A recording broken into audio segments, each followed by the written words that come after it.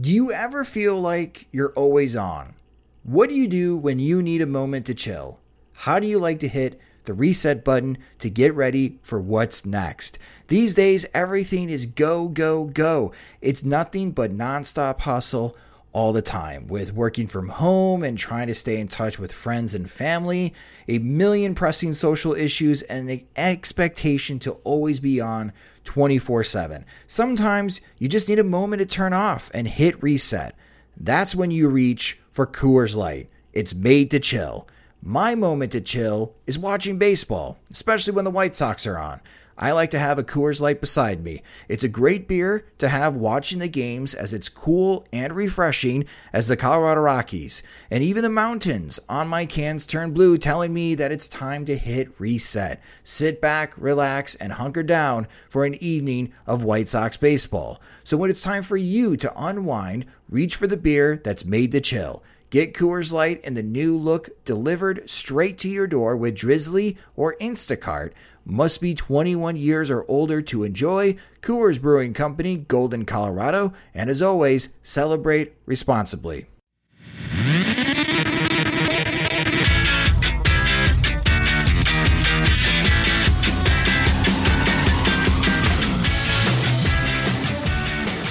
Good morning, White Sox fans. I'm Jim Margulis, and this is your White Sox wake-up call for May 28th, 2019. If you want to know what happened in Monday's White Sox-Royals game, you'll get the most accurate account from somebody who was there. A desperate attempt to complete the game before severe thunderstorms set in didn't work.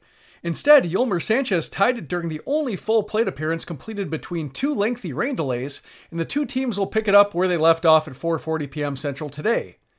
The Memorial Day affair was first delayed at 2:38 p.m. with the Royals leading 1-0 with 1 out and 2 on in the bottom of the fifth. Under normal circumstances, somebody would have stopped the game several batters before they did, but with the finish line in sight, the umpires let them play. Alas, Diamond Dry only works in the infield, and enough water had pooled around the park for the game to be halted. After a rain delay of 2 hours and 55 minutes, play resumed, with Sanchez inheriting a 2-1 count.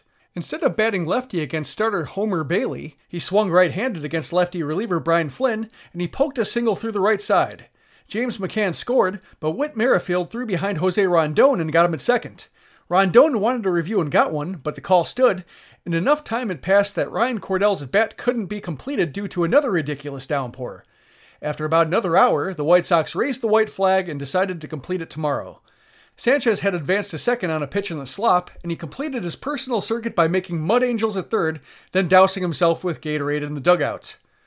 The good news is that the entire White Sox bullpen should be available for the game and a half, as Ivan Nova had another respectable outing. He allowed just 1 run on 6 hits over 5 innings, with no walks and 2 strikeouts. True to his classic form, he kept most things on the ground, but the Royals had a way of finding holes in the shifted infields. He allowed only 1 extra base hit. Unfortunately, it was a 1-out double inside the third baseline by Adalberto Mondesi, who then scored on a 2-out single by Hunter Dozier for the Royals' only run so far.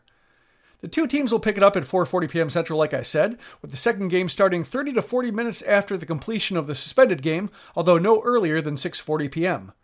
For the second game, it'll be Brad Keller against Lucas Giolito. Tim Anderson was scratched for a third straight game on Monday with the little wrist issue he's battling, but he should be back in the lineup to face his nemesis. Down on the farm, Charlotte lost to Durham 10-0 as Jordan Guerrero was hit hard, Danny Mendick went 1 for 4, and Zach Collins was 0 for 4 with 2 strikeouts. Winston-Salem has now won 4 of its last 5 after beating Salem 6-1. Nick Madrigal had another 2-hit game, and Steele Walker joined him in going 2 for 5.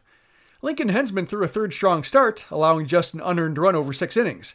However, he walked 3 without striking out a batter. The Kannapolis Intimidators snapped their 4-game losing streak with a 4-1 victory over Lakewood. Lennon Sosa went 1 for 5 with a double, and Romy Gonzalez was 1 for 4 with the sac fly. But Corey Zangari went 0 for 3 and is still searching for his first hit since coming off the injured list. Birmingham was idle, and the Barons will be back in action tonight against Montgomery. Around the league, the Brewers did what the White Sox could not, ending the Minnesota Twins' 6-game winning streak with a 5-4 win at Target Field. The Twins didn't lose any ground in the Central, as the Indians fell below 500 with a 12-5 loss to Boston. Also, not that the Tigers are a threat, but they've now lost 12 of their last 13 games after falling to Baltimore 5-3. How about teams on a roll? Oakland won its 10th straight with an 8-5 victory over Los Angeles.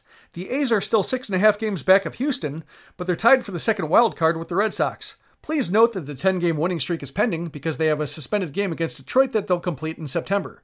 Getting back to the Red Sox, they received a double dose of bad news on Monday. Bill Buckner, who had been suffering from dementia, died at the age of 69. While Buckner is first and foremost associated with his error in Game 6 of the 1986 World Series, he had a fantastic career, collecting 2,715 hits over 22 seasons for the Red Sox, Dodgers, Cubs, Angels, and Royals. He batted over 306 seasons, drove in 100 runs 3 times, and averaged just 29 strikeouts a year. After his playing days, he served as the hitting coach for the White Sox under Terry Bevington after the dismissal of Walt Hriniak. Also, Dustin Pedroia told the media that he's not sure whether he'll be ever able to play again after his attempt to rehabilitate his troublesome left knee stalled. He's played in only 9 games over the last 2 seasons after undergoing surgery at the end of 2017.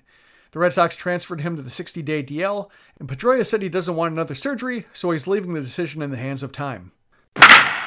That'll do it for this morning's wake-up call. Visit SoxMachine.com to commiserate about the terrible weather and the night on the farm, and gear up for at least 13 innings of baseball today.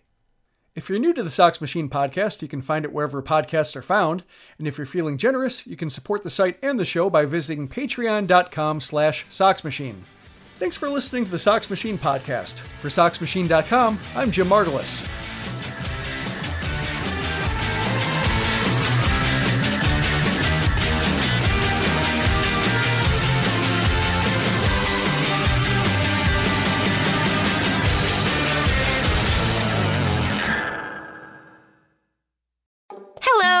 This is your apartment. I need some favors from you. Your cat keeps rubbing against the kitchen island, and I can't return the favor. Can you give her extra pets for me? After that, could you bundle your renters and car insurance with Geico? We could save money, and it's easy to do online. And one last thing.